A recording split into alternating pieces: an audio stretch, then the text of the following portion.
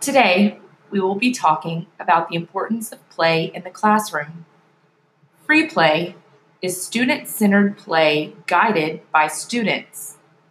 The students choose how they are going to play and what to play with. A classroom is made up of students of different races, cultures, languages, and backgrounds. People are created so differently, even in the way they learn. One thing that brings a classroom together is learning through play. This simple yet strategic move by a teacher can foster a child's learning.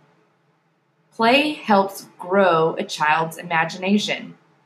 As teachers allow for free play, they get to take a step back and let the student explore and come up with new ideas.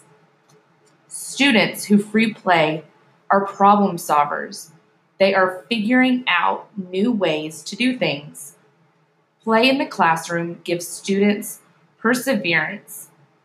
They learn how to not give up when something is hard and to try new ways to make something work. Self-regulation is expressed through play. Students take control of their learning. There is a big confidence booster in this. Social skills are developed through play as well. This is even more beneficial for our ELL students. Social skills are extremely important as it gets students talking and interacting with their peers. Concept development is learning new things through play. Students are learning new ideas and concepts through free play.